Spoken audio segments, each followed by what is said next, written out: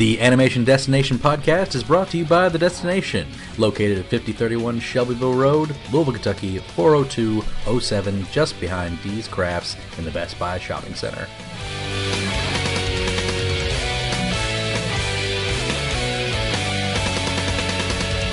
Hey everybody, and welcome to the Animation Destination podcast. And it's time for Avatar. Finally! Woo! Yes! So basically what I'm doing with this episode, this is probably my favorite series of all time, and I wanted to stretch that out as much as possible. So, I have a panel here. I have Hunter Allen.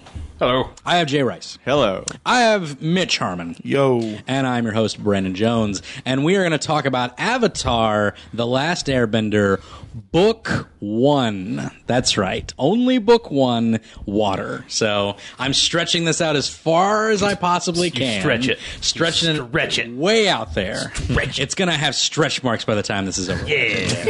Yeah. But seriously, I wanted to cover this show in some particularly extravagant way, and I think this is the best way to do it because there's a lot to this show.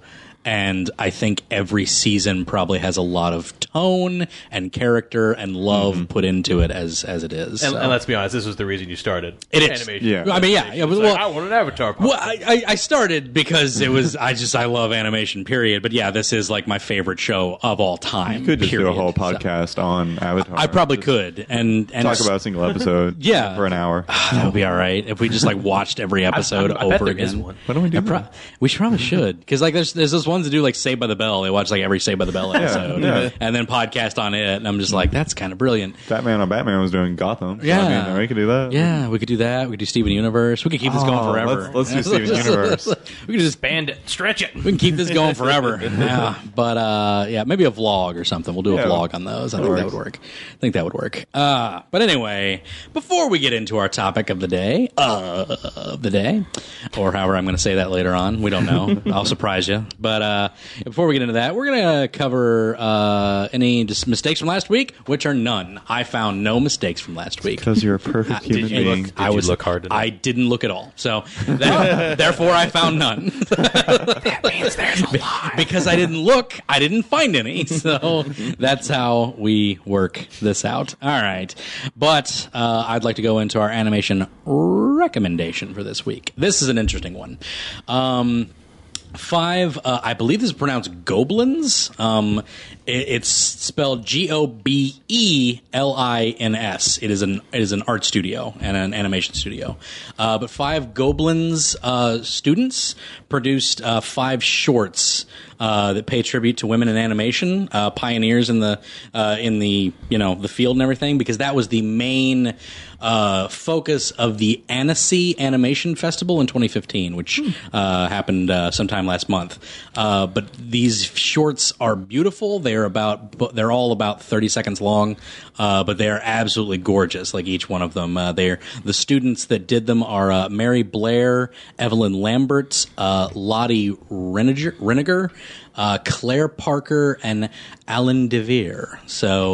Allison DeVere, and they are fantastic. I have no idea if I'm spelling veneer. If I'm pronouncing veneer properly either, but still, they're all just absolutely gorgeous. I go check out any of them because they are really cool. But they're all just like the opening shorts for the festival. Like the thing happens, like the whole like adventure goes on, and then Annecy 2015 pops up, and That's pretty cool. It's absolutely gorgeous. You can check them out on YouTube. I think there's also a Cartoon Brew article that has all of them there, but they really are gorgeous. And I probably should have treated you to them before this, which I need to start doing before we do this. I need to start treating everybody to if I can, to the animation recommendation of the week, especially if it's just a short, just because I'd like to get. I've never heard of that, and I really want to see it. Yes. Yeah, same here. I mean, they just came out, so I'm probably going to forget about it by the end of this podcast. Probably. too. I'll send an email to everybody.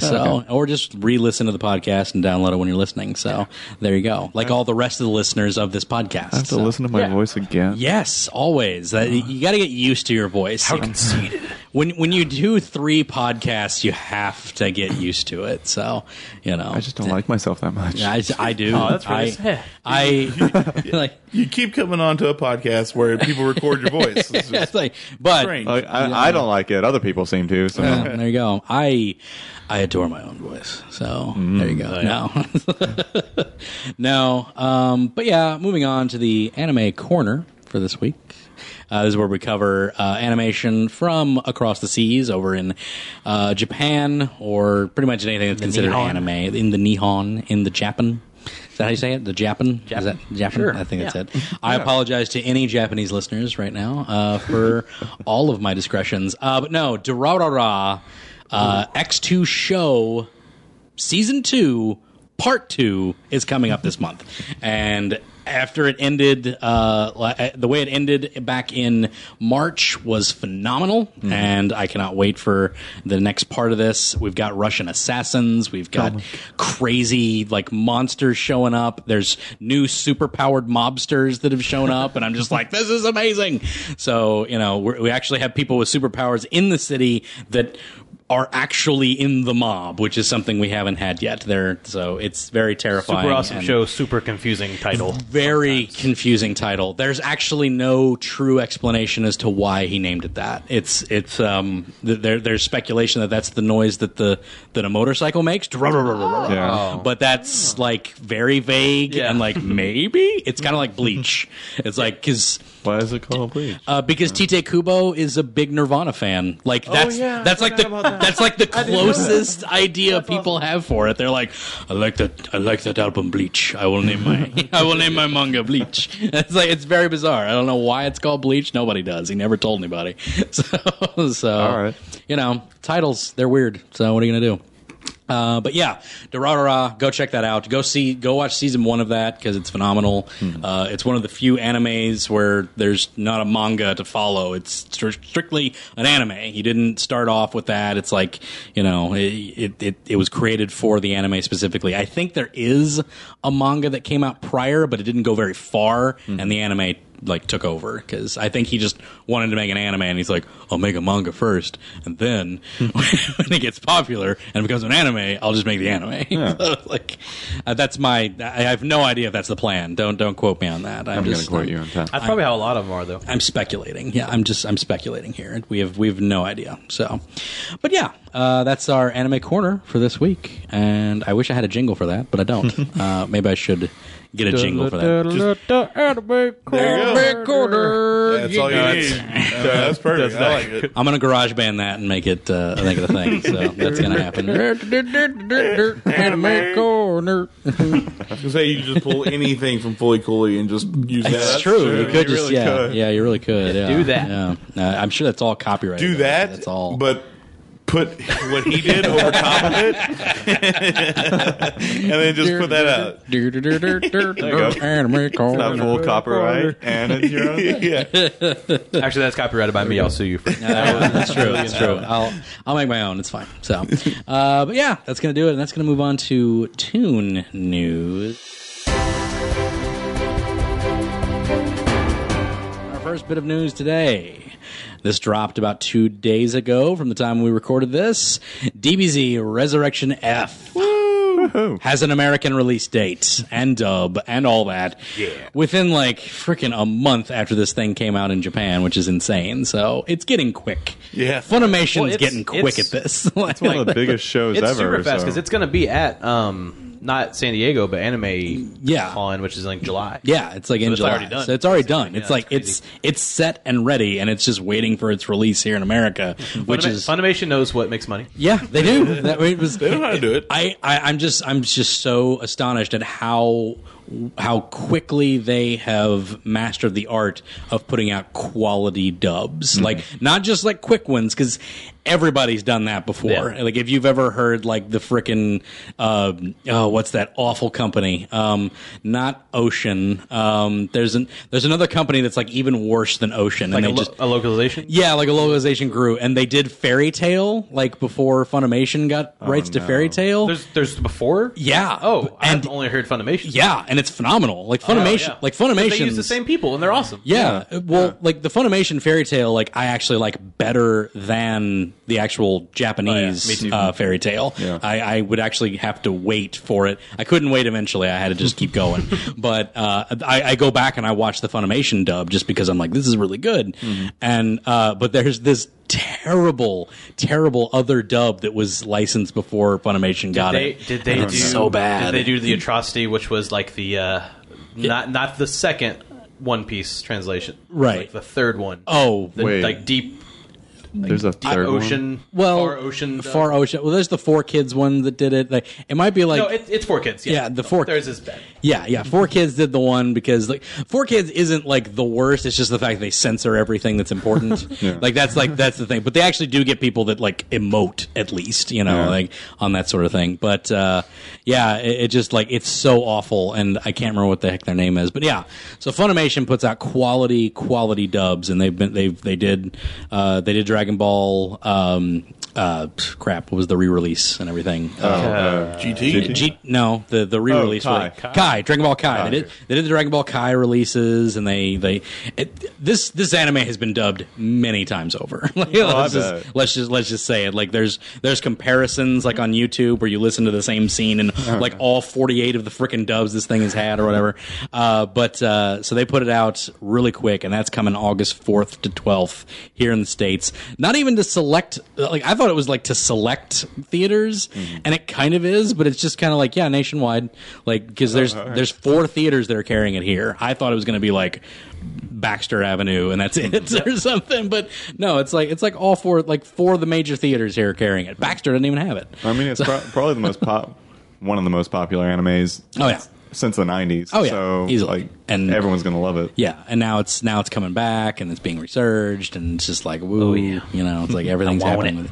It's happening, and we're going to go see it, and we might do a podcast afterwards. I don't freaking know. No, we will. Yeah, we're going to do one? All right, cool. We will. We'll do a podcast afterwards. I'm cool with that. We'll do a little review Animation Destination podcast, because I like those. But yeah, the only other bit of news that I have is Brone Studios expands production facilities. Brone Studios is a very little-known animation company that has started up, and their first feature film is going to be called Henchman. That was teasered not too long ago.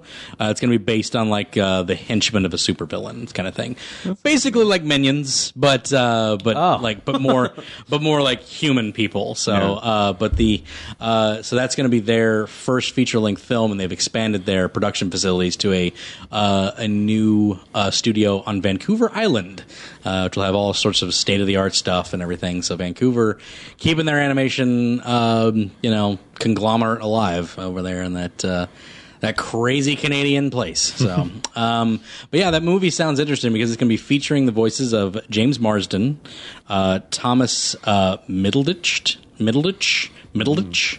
Middleditch. That's how it's spelled. It's spelled Middleditch. Middleditch. So this is a PG podcast? Yeah, it does sound kind of gross, but Middleditch. there's literally nothing like offensive about that, but it does sound like it should be, doesn't it? Sounds dirty. Your name sounds wrong to say.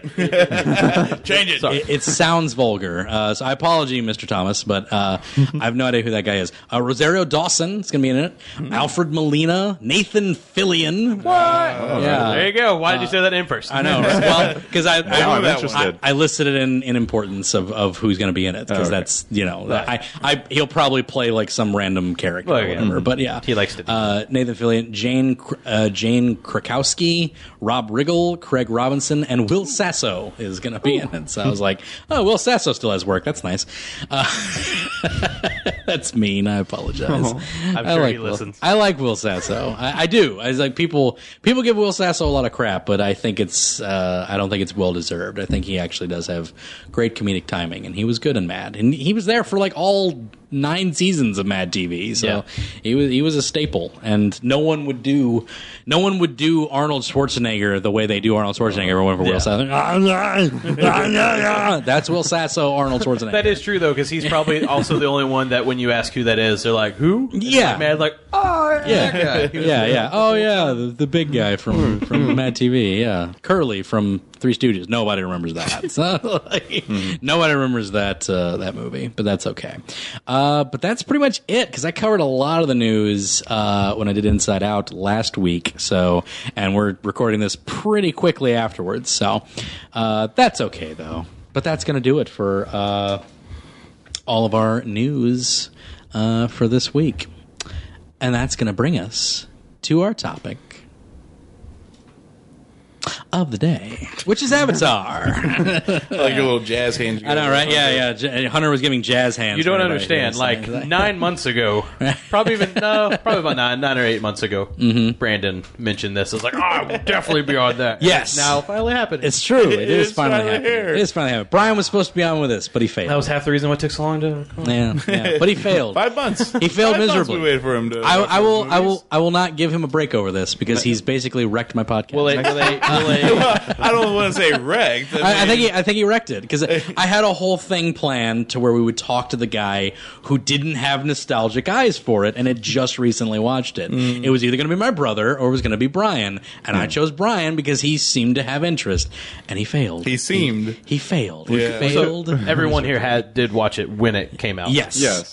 Yes. Okay. I watched it the moment it aired. Like, Yeah. Me too. I wasn't on that quickly, but Yes, I have. you saw it on Netflix afterwards. Yeah, I watched it. I binge watched it on Netflix. Yeah. That was actually probably Yeah. the earliest thing that I Yeah. got excited. Like I saw the commercials for the premiere, and Right. like I want to watch yeah. that. That Right. looked Like, cool. that Yeah. was- Like Yeah. Mom, set the VCR to record that. Yeah, basically. Yeah, it was basically that, because it was just like there was nothing else like that at the time, and they were just like, especially Nickelodeon. Like Nickelodeon had nothing like that. There were a few shows that were kind of going in that SpongeBob direction, and Cat Dog. but yeah, Yeah, nothing. it was just Nicktoons. Their golden hits. Yeah, nothing on Nickelodeon at the time like there that. Was, there was that, and then there was Danny Phantom. I was excited. Yeah, that's true. Yeah, Danny Phantom was kind of around that same era, and that was a good show as well. But like there were little shows like that, like like one of me and Hunter's like guilty pleasures, Kim Possible, which was a great show. Oh, definitely. People need to go back and watch that show if you haven't seen Kim Possible. That is a phenomenal show. Only a guilty pleasure until I started rewatching it, and that's not a guilty pleasure. It's not a guilty pleasure. That show is great. It is a good show. Actually really good. Little Hunter It was is. right to watch that. It was, I know, but it was like when we were kids, it was just like, this is totally not a thing we should be watching. Yeah, right? No, this it's is about a girl. female. They're going to know. But it had, it had Will Friedle, it had John DiMaggio, yeah. it had just so many good voice actors, some voice actors on it, and just spectacular Disney talent the way they always do. And that show got treated a lot like Korra did towards its end. What a weird coincidence. Disney just absolutely ditched that one out the door towards the end of that. But yeah, there were shows like that were really good that were coming out. I think Ben 10 had just started at the time as well on Cartoon Network. I love that one. Juniper Lee was going on at the time, which was a great show. That was done by Judd Winnick, comic writer Judd Winnick, and fun shows at the time. But like nothing really looked like this, because this one was like, it looked like an anime, but it was American. And it was just like, what is this? This looks interesting. And I was super pumped for it before it even came out. So I was like on board, like from just the trailers. I was like, there's a big buffalo thing, and this guy, he can throw wind, and he's got tattoos, and it looks great.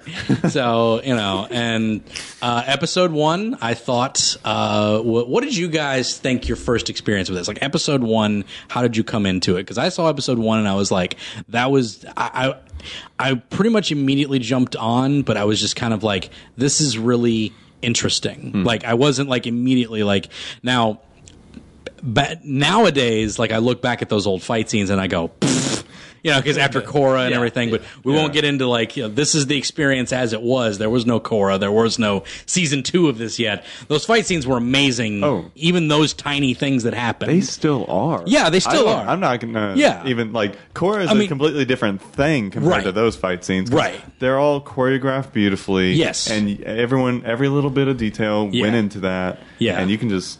You appreciate every bit. It's gorgeous, and like the first like 2 episodes, they kind of just have like a little bit of like, because a lot of it's just kind of Aang running. Yeah. So but it's really unique how he does it, because like he's in like the hold of the ship, and then he just like takes a big breath and like boom and fires out with it. And it's like, oh, this is really fun. Like I get this. Like I get what's going on, and just the style of using elements as a martial art, like that's never been done before. Elemental powers done a billion times over. Never done like this before. It just was very interesting. So what was your all's kind of like experience with that first episode, if anybody wants to go first? I think mine was I thought it was really cool how they sort of introduced that it was the bending was natural to people that were born with that ability. Right, yeah. And the first time, like the very first 5 minutes where Katara gets mad at Sokka and she like tears the iceberg behind them. Yeah. I was like, that's awesome. Yeah. It's like I want to do that. Because from the it's hard to remember because it was a little long ago, but from the commercials, I don't think I put together that it was like a power that only other people that had. That only certain people. Just the Avatar had powers. Yeah, sure. It's like she just like ripped an iceberg down. That was awesome. Yeah. They almost killed him, but whatever. Oh, they found the Avatar. That was good too, I guess. Yeah, there was a good inspection of lore right at the beginning, to where it was like, oh, there's no waterbenders in her tribe. Like very quickly, like they kind of like establish all this stuff, and not like expositorily, like a certain movie that we will not mention on this. Didn't happen. What movie? I will. Okay, we'll get this out. We'll get this out of the way right now. Okay, that M. Night Shyamalan movie is hilariously awful. I used to think it was like, just like so bad, not good. If you go back and watch that again, it's pretty hilarious to watch because of all the expository. If you ever want to ruin your day, you should. You should remember how bad it was. Yeah. Look on Rotten Tomatoes and then look up how much money that movie made. Oh yeah, and it makes you mad. It made tons of money. Like it was a box office success. That movie, thankfully, a critical, just pandering. Other countries loved that movie. Yeah, really? For whatever reason. Because I guess like they don't have a sensibility of American style pacing in a movie, and so they just like whatever. It seems like our stuff. If it was dubbed differently, they might not have messed up some. Exactly, and really, like if you've ever seen like I watch a lot of Chinese movies, like foreign Chinese movies, and they're all pretty expository as well. So I'm kind of like, this kind of does match the pacing of like a Chinese movie. So they probably would really like it, and they did. Like that's where a lot of that entire movie is all exposition. It's all exposition. It's We're gonna go here and do this. Oh man, that scene where Zhao's like, because like he never mentioned the moon spirits like until this point. So he's getting off the boat and it's just like, and now we will find the moon spirit, which I have in this scroll, and then I will kill the moon spirits, and it will be done. And how did you get that? It's like the worst thing. That was a very big plot twist, but okay. So I will say the one good thing that came out of this entire thing was that it gave us Shael Gabriel, and that's it. The voice of Asami came from this movie, and that's Seychelle. I'm sorry, Seychelle Gabriel, and that is the best thing that happened, and that's it. The only good thing from the whole thing. It's the only good thing. It's the only good thing. Also, it exposed Shyamalan as a fraud, I think. It sort of gave us Korra, because they're like, man, maybe we should let those guys make stuff again. Yeah, it was kind of like let's prove that this like can make money again. Let's see if we can recoil from this terrible disaster. yeah, exactly. Oh, we did. Hey, good. Yeah, the guys that created the show actually put something together that was really good. How bizarre. So any other first experiences? Well, I got to say that as a just small child watching the show, probably the most fun experience from the first episode was when he goes penguin sledding. Oh yeah, penguin sledding. It was so adorable, and made me just want to get my sled out and go sledding. But it was like summer. So odd that they weren't called penguin seals, because everything else has called penguins in the first. It's weird because they didn't actually like started mixing the animals or whatever. Which it was weird because like are they penguin seals? Yeah, they like have like little whiskers and they have like four flippers. But they just call them penguins. They just call them penguins in the first couple episodes. I don't know if it was like a test thing, like maybe people won't get it. Yeah, penguin seals. I don't think people will get it if they don't. But let's still keep the whiskers and the four flippers. And don't they also do the same thing for the rhinos rhinos too. They do. They just call them rhinos in that, but they're like triceratops, rhino, armadillo things. Yeah. They're freaking awesome. Yeah. What they are. They are. They're great. They're phenomenal. But I mean, I just loved Aang's childish behavior throughout the whole episode, and like he always had a positive attitude. Like even when the Fire Nation showed up, he was like, "Okay, well, I can handle this." And then he has fun on the Fire Nation thing while he's being captured. He's like, "Okay." He messes with them and everything. I bet I can beat both of you, but with my hands tied behind my back. Good times. I actually, you have a different experience. The first couple episodes actually, I really wasn't too into. I kind of found them mostly, to be honest, just very. I don't know. It seemed to be more geared towards like, look at this little fun thing that he's doing over here. This is awful funny, kids. Look at this over here. Right. And I'm just like, okay. I mean, it's because what drew me in, anything that deals with elemental powers, is like I'm there. I just love the idea of bending, I guess you could say. But it is it was such a, I guess.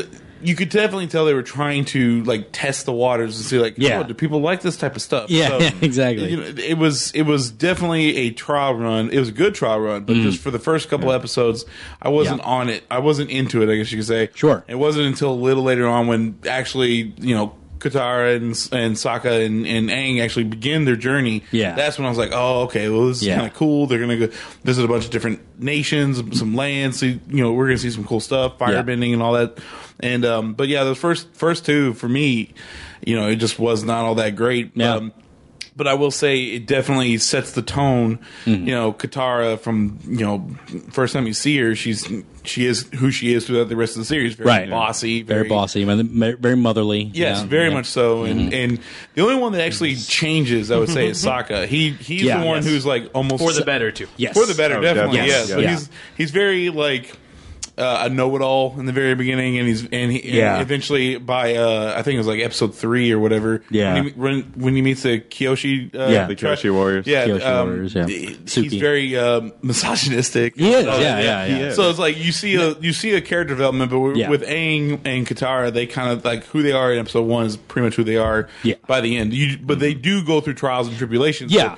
So the one that I feel that had the most character development definitely was Sokka from episode 1 of book 1 to the last episode of book 3. Oh god. Most definitely. I totally agree. He they found a perfect, because he starts off as just straight up goofball, comedy relief. And it made sense though. I think they had a plan for him, because like it kind of made sense from where he came from. No one was around to teach him how to fight because his dad had to go off, and so no one was there to actually teach him how to do it, and he still got along like fighting and everything. But it just, as things got better, and like when he met the Kyoshi Warriors and Suki, it started a whole thing of him training along with, Aang having to learn water bending. He would learn different styles of fighting as he moved on, and I loved that. I thought that was fantastic. And you'd start to see like, oh yeah, he is kind of smart too. He's a goofball, but he's a strategist. Like he's a planner, and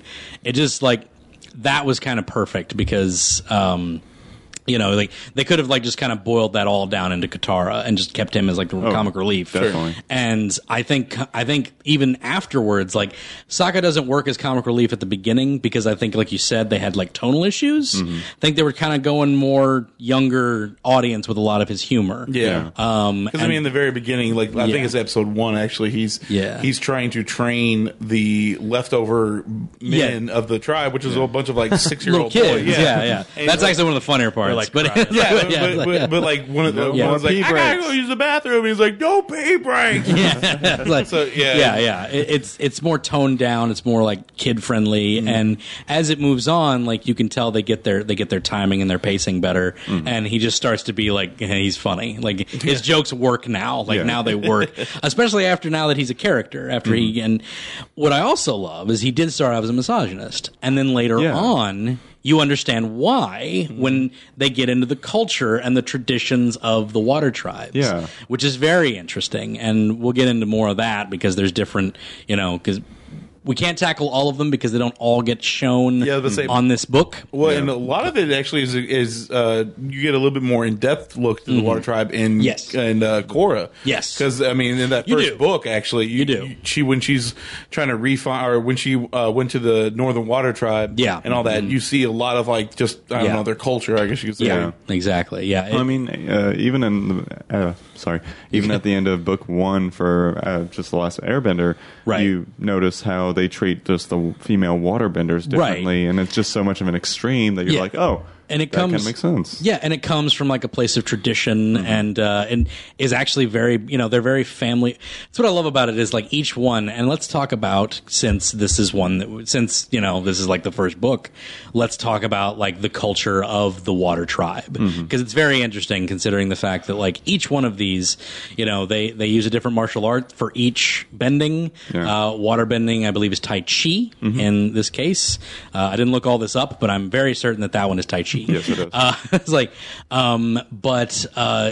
it's very interesting that they took that and they were like, all right, so we'll make all these people, Inuits, sort of, Inuit. So what is it about Inuits that are interesting that'll make this like have flavor? They're very family oriented. They're very traditional. They are very role oriented in their, like the people have roles and they must, like there's warriors, there's gatherers, there's females must do this while the men do this because they protect healers. Yeah, it's they like have a lot of religious tradition. Yes, too. very religious. That comes into Korra. Oh yeah, pretty. Even with the first. Like with book 1 of Avatar, they even show the differences between like the North and the South with their traditions. Right. Because even when Katara and Sokka are up there, they're sort of lost too. Right. Yeah. Exactly. Yeah. Because even that was even more extreme than what Katara and Sokka had experienced. But also, it's because their tribe, when they were really young, all the men left. Yeah. So it was just like, it was literally like, our village is literally just like empty. We're just all women and children. That's all we are. Yeah. Also, one other thing that's always kind of bothered me is the South Pole is literally like how you would imagine a tribe, right? Whereas why is the North Pole like a whole freaking city? Like what the heck happened? Well, I know the Fire Nation came in and like blew them all down, but they get into that. Like what I thought was really good was they got into that in book 3. They got into that, which was really got kind of brutal as to why that happened and why they were so because they couldn't get past the wall over in the north. As we see in this book, they can't even get past the wall, and like even Zhao like is having problems with it until he comes up with the moon spirit idea and the whole lunar eclipse thing, which was a big deal. And but yeah, that. The fact that like that they were raided, and they kind of explain it, so we can talk about it a little bit because like they raided. Katara's mother was killed in the raids and everything. So there's a lot of death in this cartoon for children. No, like this was not just made for kids, right? Yeah, like genocide amounts. Yeah, of death. genocide. Like that's a big one. Like 2 genocides within the first 3 episodes of this. There's water benders. Like anybody who can bend is straight up taken prisoner or murdered by the Fire Nation from the South Pole, which is fun. And every airbender is straight killed within the time that Aang is gone and when the time he wakes up. You have to realize that on the 3rd episode too. So your emotions are getting getting hit real hard, real fast. Right. Yeah. I think maybe not because how Sokka changes over that first season, but that too, like him. Yeah.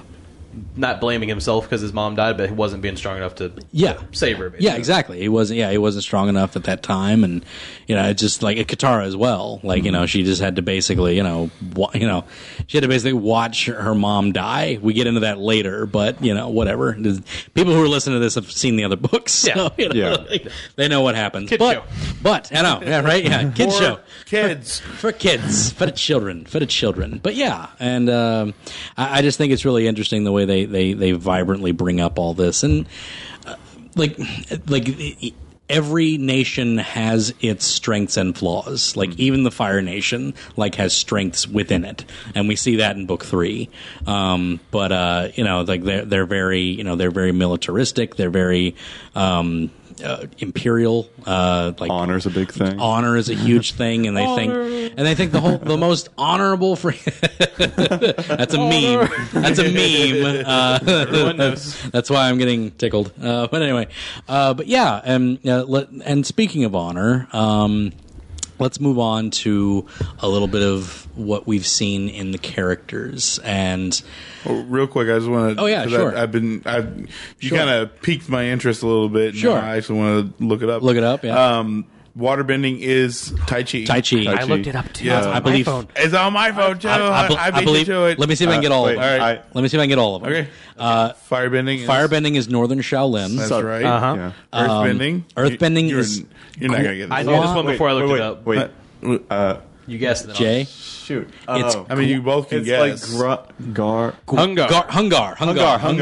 Yes, Very Hungar. strong steps. And then Hungar. and then airbending is a form of Tai Chi, but it's called. It translates to the art of circle walking. I forget the actual name. You know what's funny? It's the same one that the guy that Jet Li uses in The One, and the other one is Northern Shaolin. Like the evil Li uses the straightforward steps of Northern Shaolin. Oh yeah, and then the good Li does the circle one. Yeah. So what was it called? That one? Airbending is Bagua. And then apparently Toph. Oh, Toph. Yeah, Toph is Mantis style. It's Mantis style, which I thought was kind of interesting. And specifically Southern praying Mantis style. Yes, Southern praying. With getting into the different martial art forms. Oh, sorry. Jay, sorry. One more thing about that is another reason that Toph uses. Toph isn't in this season, so we're stepping out of bounds here. But I'll allow it. Go on. There's a bubble. The reason that Toph uses the Mantis style, one of the reasons is it was developed by a woman. To defeat a stronger opponent. Interesting. So what they did is they made her a small, petite little girl. Right, yeah. Who is able to beat down all these like huge guys. But we'll get into that. On book 2. We can't get too much into that. So I might actually cut that entire... No, I'm not cutting that entirely. No, we're leaving that in. But no, yeah, so we will get into that, though. So with going into the different martial art... styles that inspired the different fighting styles for the bending. Sure. And also with the first season and how it was created, you also had to talk about Sifu Kisu, which does anybody know who that is? Yes, that is the Sifu that they basically based everything off of. Yeah. Brian Konietzko, one of the co-creators, is like one of his. He took some martial art and met that guy, and that guy basically became their martial art expert for the show. Mm-hmm. And I remember because it wasn't the beginning of the show, but during like the book 1 or book 2, there were commercials on Nickelodeon that showed him doing all I love that. Like, that's awesome. Yeah, I love that. That was a lot of like really good stuff that Nickelodeon did for this show at the beginning. They had great promotional and trailer material. They would show like and explain all of that. That's why I remembered Northern Shaolin and Tai Chi was because of those commercials. And they would have like a side by side of him and then the animation. And then the animation almost syncs up perfectly. Yeah, and it was beautiful. And I'm just like, this is fantastic. This is like no one's ever done elemental powers like this before. And at only one time do they refer to it as magic, and that's in the very beginning. In the very beginning, and they never call it magic ever again. No. They call it bending specifically. So, and it's also used sarcastically as well. So, I think they just were kind of like, we don't want to call it magic because that's not what it is. Because magic implies that because that's what I love about it is like there's rules to bending. Like if if somebody it's a natural thing. It's a natural flowing. Like you can't just like, I can make that happen. No, like if you're restrained in some way, you can't do it. Well, I mean, someone can. Well, some can. There's one person who. But you got to be trained to do it. Yeah, with his nose. Because a kid can't do what a master can do. And like on the episode, I'm assuming you're talking about like Boomy. Yeah, Boomy. Yes. Yeah, that was Boomy can like lift his pinky and move a whole mountain, obviously, much, but he's an insane person. Yeah, so. it helps be crazy, I guess. Yeah, I don't know, but he's the best. Yeah. I mean, but there are prodigies, I guess. Like Korra, she was very much so a prodigy at a young age, but she wasn't able to do Boomy like bending right off the bat. Yeah. So that's something I always like as well about Avatar or any martial arts oriented story like Dragon Ball Z or whatever is that there's constantly a strive for betterness, and in that drive you do see like character development stronger, and they, of course, they have their powers have to get bigger and better and more awesome. Yeah, and eventually you start having Dragon Ball Z like things where it's like giant explosions everywhere, mountains are being literally just disintegrated. So but no, I just anything with martial arts I'm usually down with, but the fact that it's elemental martial arts and they actually use real life martial art moves to do the bending and whatnot. It's just it just mind blown when I heard about it. It was beautiful to watch, and just those choreographed fight scenes throughout all of this. And I think the moment I really realized, well, I knew it was great every time, but when I realized that the first time that I realized that, like, okay, I get that this is all like straight martial arts perfection was the duel between Zhao and Zuko. Oh yeah, and Mitch mentioned that as like that's like one of favorite your fights in that first book. Yeah, just because it's like it's so basic. Because it's like it's not like advanced fighting. It's literally this type of duel that they're doing. Yeah, and the whole time it's happening, Iroh saying "break his root," meaning get him off balance. Like it's perfect. Like you got it so easily. And then when he finally plants his feet down, he starts. And I'm sure we're going to mention it much more, not just within this episode, but within future episodes of Avatar. Oh yeah. But Iroh, it really is just such a great character. Isn't he the best? I mean, like you learn to love. Like obviously, him being with the Fire Nation, you're automatically like programmed to like, oh, he's part of the bad guys, therefore he's a bad guy. But literally, the first interaction with him, he's telling his overzealous kid. Yeah, he's pretty much his nephew. Just be like, calm down. Like, we'll get there. Chill, man. Like, I don't know. There's just something about Iroh that he all he wants to do is play mahjong and drink tea all day. That's all he wants to do. It's awesome. Such a simple man. He's probably the most universally loved character in the show. No one doesn't like. If you don't like Iroh, you're probably a communist. I'm pretty sure you're a communist. Probably hate everyone. You just don't like the show. Yeah, you don't like puppies. Yeah, babies. Right. I immediately gravitated towards him because it was Mako, and I recognized it immediately because I remember watching the Samurai Jack promotions, and like the guy who was doing Aku was like, "I am Mako and I play Aku," and then, like that's that voice, and like it's the dude from Conan 3 or not Conan or Highlander 3. He's in that god awful Highlander 3 movie, and then he's in one of the Conan movies though as well. Is it the first one? Is he in the first Conan? I think you would have to be in the first. I think he's in the first Conan. Yeah, I think he's in the first Conan movie. But yeah, it's like Mako. I knew that actor, and like immediately I was just like, yeah, Mako. He's that guy. I know him. I was super stoked about it.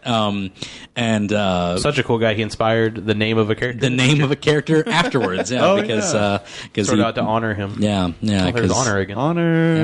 Honor. Speaking of honor, and speaking of a great character like Iroh, let's move on to the characters, shall we? All right. So I'm not going to ask you like who your favorite character is because like it's broadening. My favorite character hasn't even shown up yet. So same here. Since we haven't really talked about him yet, right? Do you want to start with Zuko? Yes, I would love to start with Zuko. Because that's another thing where like you kind of immediately get precisely what he is right off the bat. And if there's any character other than Sokka that doesn't grow more, he's the guy that grows more. Like he's the guy he grows the most, actually, in my opinion. Yeah, I mean it's really like I know it's Aang's journey, but it's Zuko's journey too. It's absolutely Zuko's journey. Well, and one would argue that their destinies are very much entwined. Completely. Zuko was scarred because of his brashness and talking about how he'll find the last Airbender and all that stuff. And now to prove to his father that he really is who he says he is, he's going after Aang. And of course, with all that, the friendship builds and stuff like that. But no, I would say that Sokka just grows up, where Zuko grows up and becomes not such a douchebag. There is a lot of character development in Zuko. He becomes something more than what he was. I would agree. He definitely learns a lot from his uncle, who's more of a father figure than his dad. My own dad. I'm gonna say that. Like, I love my dad and everything. Oh, okay, I thought you were going to break down and like go on your dad. No, my dad was great. Right, but Iroh to Zuko is just an amazing person, isn't it? In every way. And just and you can see it like in that season 1. There's like great moments in season 1 where where Zuko's frustrated, he's angry, and then there's those little moments where Iroh calms him down. Oh yeah. And he kind of looks like he doesn't appreciate it, but you kind of learn later on, like, he needs him more than anything. Oh, like, definitely. And he learns. You're talking about Zuko later, exactly. You're saying Zuko needs Iroh or Iroh needs Zuko? Well, both. Exactly. I was going to say, I would argue both, actually. They definitely say that, like later on, like definitely, but it's like in season 1, you're very much like, because you don't really know much about Iroh in season 1. They give you little hints, which is phenomenal. And it's running together for me. I know we're talking about Zuko, but do they have the little scene with Iroh in book 1 where he redirects the lightning? Yes, that is in book 1. Then they don't talk about it, talk about it. You're like, at all. It's one of it's one of my favorite. It's one of my favorite moments in the series from one of my favorite episodes in the series, and we'll get to our favorite episodes. That's where you learn he's like this secret. It's like you get like you kind of get it. You kind of got it when he got captured by the Earthbenders, and they're like, oh, the Dragon of the West. But but then even then he's still kind of humble about it. And he's like, hey, I lost it at Ba Sing Se. I'm okay with that. Which, by the way, that was probably one of my Iroh's got a lot of great moments, especially in book 3 when his you start to see all this other crazy stuff that he's been doing. Sure. But no, when he's captured by those Earthbenders, right? Yeah. I just absolutely love that scene where where they're berating him like, you didn't get inside Ba Sing Se, and he's like, I know, we were tired. I just wanted to go home. And like even not just that part, but also the fight sequence that follows shortly after, where like he superheats the cuffs, burns one of them, and he uses firebending to kind of like propel himself out. And I don't know, it's just really, really well done part. Shows that Iroh's calm, but he can also kick some butt if he has to. There is way more to him than you definitely expected. He's like an onion to slay so many layers. And then back to Zuko, that same episode, you kind of you saw that he does have compassion for his definitely, because he was very worried about the fact that he wasn't there. So he was very determined to get him back. Was that the episode whenever he sees the Avatar like going over him while he's hunting for his uncle? Yes. It is, and he does. He does. He sees Appa, which technically Katara is riding him, and it's not the Avatar. But he thinks it's the Avatar. But he thinks it's the Avatar, and he opts to go after his uncle instead of going after the Avatar, which shows a lot of maturity, especially for the first few episodes. Fabulous. And along the lines of Zuko changing the most throughout the show, he's also, I think, the character that has the most choices that he's given. Yes. That like absolutely serious. Like fork in the road choices. I would agree. He sometimes makes wrong. I would agree. Yes. I would agree. We all stumble along our own journeys through life. I think like everybody kind of has those moments throughout the series, but definitely Zuko has the most. I would say more than Aang, more so than Aang. Oh yes. Aang just has like I could probably count on one hand the number that Aang has, because Aang's just pretty much like what he's going to do, and he knows what he's going to do. I mean, he's the good. He is literally the Boy Scout. Yeah, which is what's great about Aang, and let's move on to Aang too. What's good about Aang is that as we come into this, he has already committed his sin. He has already run away, and he's that's the whole thing, is that he ran away because he didn't want to be the Avatar. He just wanted to be a normal person. Which I love in Korra, that it's the dead opposite of that. But we'll get to Korra later. We'll get to Korra later.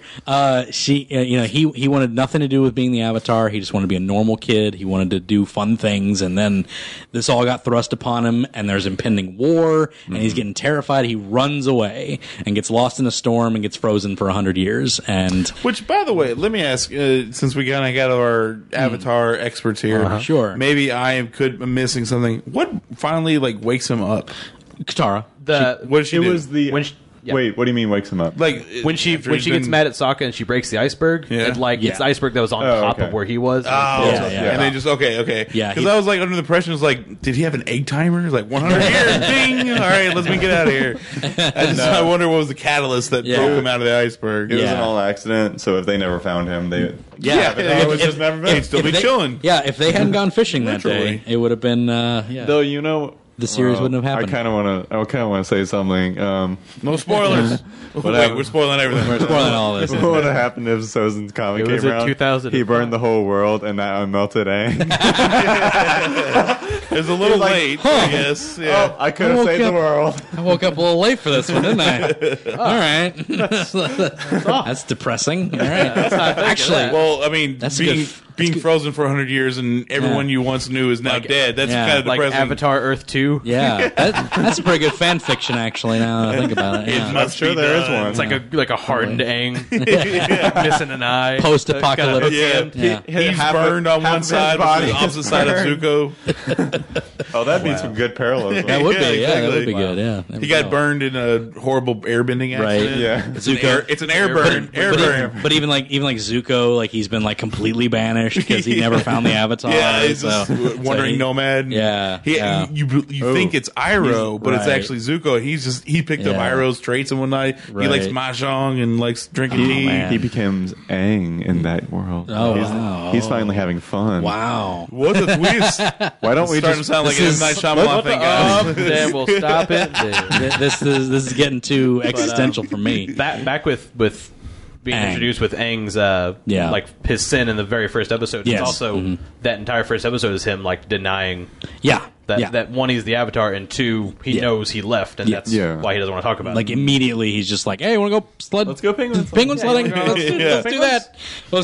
But aren't you the Avatar? I mean, avoid and evade is what airbenders do. It's true. They avoid. They're nomads. It's very interesting about that culture. You know? Well, I think it's funny that it was like he's dodging questions like pertaining to him being an Avatar and all that stuff, but he wants to go to the airbending temple. Yeah, I mean, that's going to kind of answer all your questions, buddy. He doesn't know. That's true. Well, but I'm just saying, like, if he's like, oh, I'm not the Avatar, and then he goes there, and let's just say everyone's still alive, like, oh, hey, Aang, what's up, Avatar? Huh? Well, long time no see. Well, about 100 years actually. He didn't say he wasn't. He just kind of skirted the whole I guess I got to save the world. He was just kind of like, I don't, whatever. When I go sled with penguins, that's all I want to do. And then it was just kind of like, well, like. He kind of like within that first two-parter was like, oh, there are people that need to be helped, so I need to step up for this.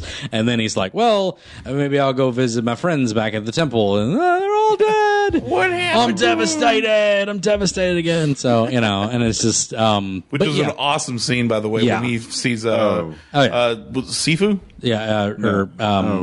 Sifu. Dang it! What is his name? Who are we talking about? His master. His master. Pati. No, Pati is Pati's the guru. The guru, yeah. I can't remember the name. Guru Patik, yeah. Yeah, Guru Patik. Hold on. What is his name? All right, we'll edit the dead space. No, we'll let you talk or think about that. But it's very interesting how Aang, develops even in the first season, because it's definitely. what's really good, and this is foreshadowing to book 2 as well, is the fact that whenever anyone in season 1 critiques Appa, he gets pissed off. Yeah. You ever notice that? Like at any moment they're just kind of like, whatever. Like Appa's just flying around. He like when the first part of the final two-part or whatever, or when they're about to show up at the northern water temple or the northern water temple, and they're basically like, oh, I'm hungry, I'm tired, all we've seen is ocean. And then Sokka makes a crack about like Appa, like I can't remember what he said, but he like made a crack, like eat him, or like there's like smelling the wet fur or something. Yeah. And Aang like it's the only time Aang snaps in like the whole season. He snaps at him like oh yeah, well, how about you carrying a saddle plus 4 people? Maybe that'll. And it's just like that little bit, like he doesn't like it when people, because he's his friend. Yeah, It's like the only thing left of his his past. And it really comes into play in book 2, obviously. But definitely. And it's great stuff that comes out of him, just like little tiny things. Gyatso. Okay. Gyatso. As soon as I saw that, I was like, all right. Man, I feel bad. Gyatso. Yeah, Monk Gyatso. But no, when I was just going to say, when Aang runs into the air temple and he sees his master there kneeling, and a badass moment too, when like it's him and there's all these Fire Nation guys around him, and Gyatso's just like knelt there or whatever, and then Aang just turns on the Avatar mode. And I was like, oh, that's awesome. What I love in that scene too, because it kind of also goes back to the culture of the air nomads. It's like he's in a room, like he's by himself. But there's also the armor of all the Fire Nation people. So like, I guess in a last-ditch effort, maybe broke the vow of killing people. Maybe, or what happened was he actually used all their abilities against them, and they killed them. So. Oh, like redirected all the fire.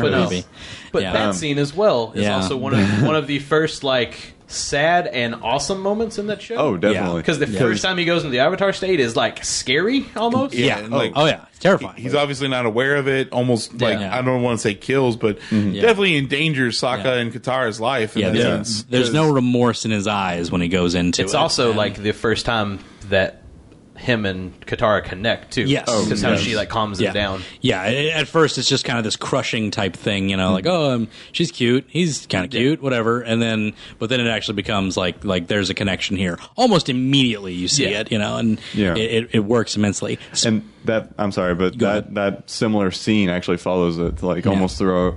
Almost every season. I think it happens maybe once in the third season, but in the second season, I love it when she has to step in and calm him down. Yeah, it's fantastic. It's. Yeah, that scene, I know the scene you're talking about, and it's very mimicking of this one, but it's just like it's so much better in that instance. It's just definitely. like so much of a punch, so much more of a punch. But that's book 2. Yeah. But no, speaking of which, let's talk about Katara. Probably another reason that Korra existed afterwards. Oh, definitely. Because this is a character that just vaulted into, everybody loved this character. And I thought she was fantastic. The way she developed in becoming just basically stronger. She was the same person throughout the entire show, easily. But from her episode 1 to episode 20 of this season is so much better at what she's doing. It's just definitely. like that whole fight with her and Zuko in the Northern Water Temple.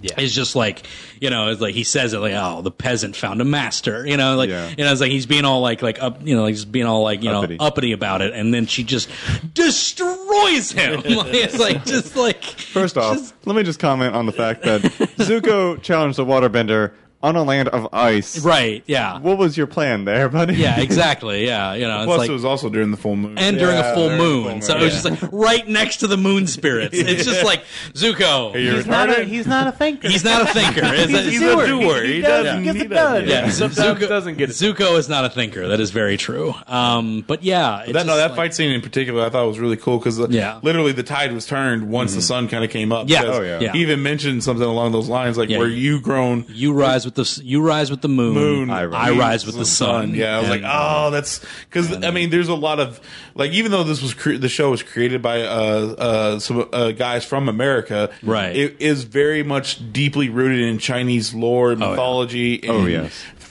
philosophy, the idea of there always being a yin and yang. There is no really evil nor good. It's just all two sides of the same coin. Which was really awesome. Which is just absolutely exemplified by Zuko and Aang, which they are in every way two sides of the same coin, and they make that explicit in The Storm, the episode The Storm. It's just which is my favorite episode of the series. So one thing I wanted to say about Katara is, I think it was the episode before she fights Zuko. Yes. When she's fighting Master Habu? Sabato? No, Bato's his dad's friend. That's right. Paku. Yes, Paku. When she fights Master Paku, that entire fight scene just shows my spine because you see how much she grew as a bender, and the fact that she is still willing to stand up for everything she believes in, even if the odds are against her in every way, and she's going to get her butt handed to her, which she held her own in that fight. She did. It was great. Still lost. She's still lost, but I think she won over a little bit on some people's minds. Oh yeah, I love that's probably one of my favorite fight scenes in the whole show because I love how that fight escalates. Yes, because it's he just doesn't even turn around to talk to her. Right. Yeah. And then she whips him in the back of the head. Yeah. With it, and then pulls his cuffs. Yeah, It's and then he's at first toying with her, and then he kind of gets serious there because she's good. You want to go? You want to go? And I like the fact that I didn't have her beat him. That would have been ridiculous. He's a master, But it definitely showed that he had to put in effort. And that was so cool too because we'd yet to see a waterbending master at that point, and even then it wasn't there when the battle happened, and he gets that cone of water around him, and he's just take freaking dudes out. And you're just like, I was kind of like, waterbending, whatever. Who wants to? And then I saw that, I was like, waterbending's pretty all right. Waterbending's pretty all right. Yeah, like, plus it can heal, which is nice. But yeah. It's very interesting the way like things progressed over the seasons, and I don't want to miss any of this. So I kind of want to do rather than do a favorite episode, I kind of want to do a breakdown quickly of each episode. So, Hunter, you've got that episode thing pulled up, I'm sure. I did. And I'm sure Mitch does as well. Oh, yeah, I'm got it over here, too. Yeah, so. Awesome. So when we went over the first... I think, did we get all the characters? We talked about Iroh, we talked about... all the main ones. I mean, we didn't talk about all the important but... Wait, we didn't mention Cabbage. We didn't mention Cabbage Gang. Let's talk about the background characters and just how he interesting. Developed very well. Because we only get one episode of her, but Suki, who becomes very important later on, I think is worth mentioning. Also, a character I really wanted to see more of. Right. She was like, show her more. Yeah, I wanted more of her too. It was kind of like they always like introduce these characters that they don't explore as much as I'd like them to. What's the other one? June is another one, the bounty hunter. Yes, she was awesome. She does come back in a couple. She does, but it's just like it's not until like way later. Yeah, like season 3, she doesn't come back, but like she's awesome in her like magic smelling, smelling lizard shrew thing, whatever. That can also paralyze you horribly. Oh, dude, that's that's when I was going to say this earlier. That episode was when I realized this fighting is phenomenal. Oh, definitely. The fighting that happens on that episode is just like the action sequence entirely with Appa fighting the shrew, with Katara and Sokka like trying to fight off the paralyzation from the thing, and then Zuko and Aang like fighting over the well, like where they're just like stepping on each other's toes the whole time.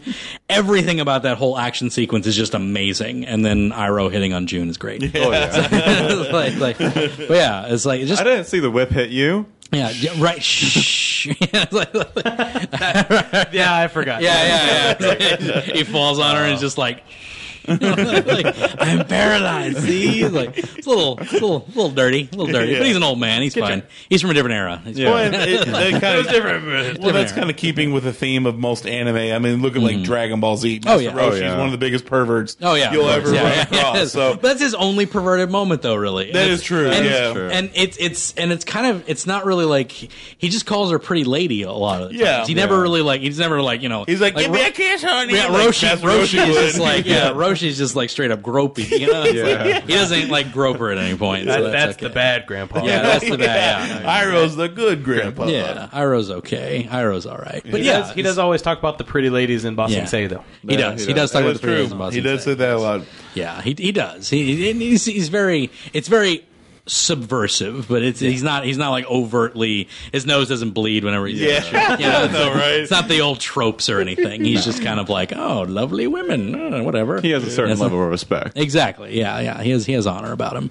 Characters like Boomy, like you only get one episode of Boomy as well, and he later comes back and I think becomes much better because I actually don't much care for that episode. He's just crazy. Yeah. Talking about the first episode he's in. Yeah. Oh man. I mean, it was good. See, you hadn't experienced it before, though. No, so that was interesting. Well, and that's true. I kind of pieced together from after watching it all, figuring it all out. Yeah, but that was actually, I guess we should go ahead and just start doing the episodes. Let's just do the episodes. We covered the first two. Hey guys, that's going to do it for this week. Join us next week as we cover every episode from Book 1 with meticulous detail. Thanks for joining us. I'm Brandon for Mitch, Jay, and Hunter. We'll see you next week. The Animation Destination Podcast is a proud member of the DNN. You can check out this show and many others at our website at DestinationComics.com. You can also check us out on Facebook at Facebook.com/Destination Nation Network.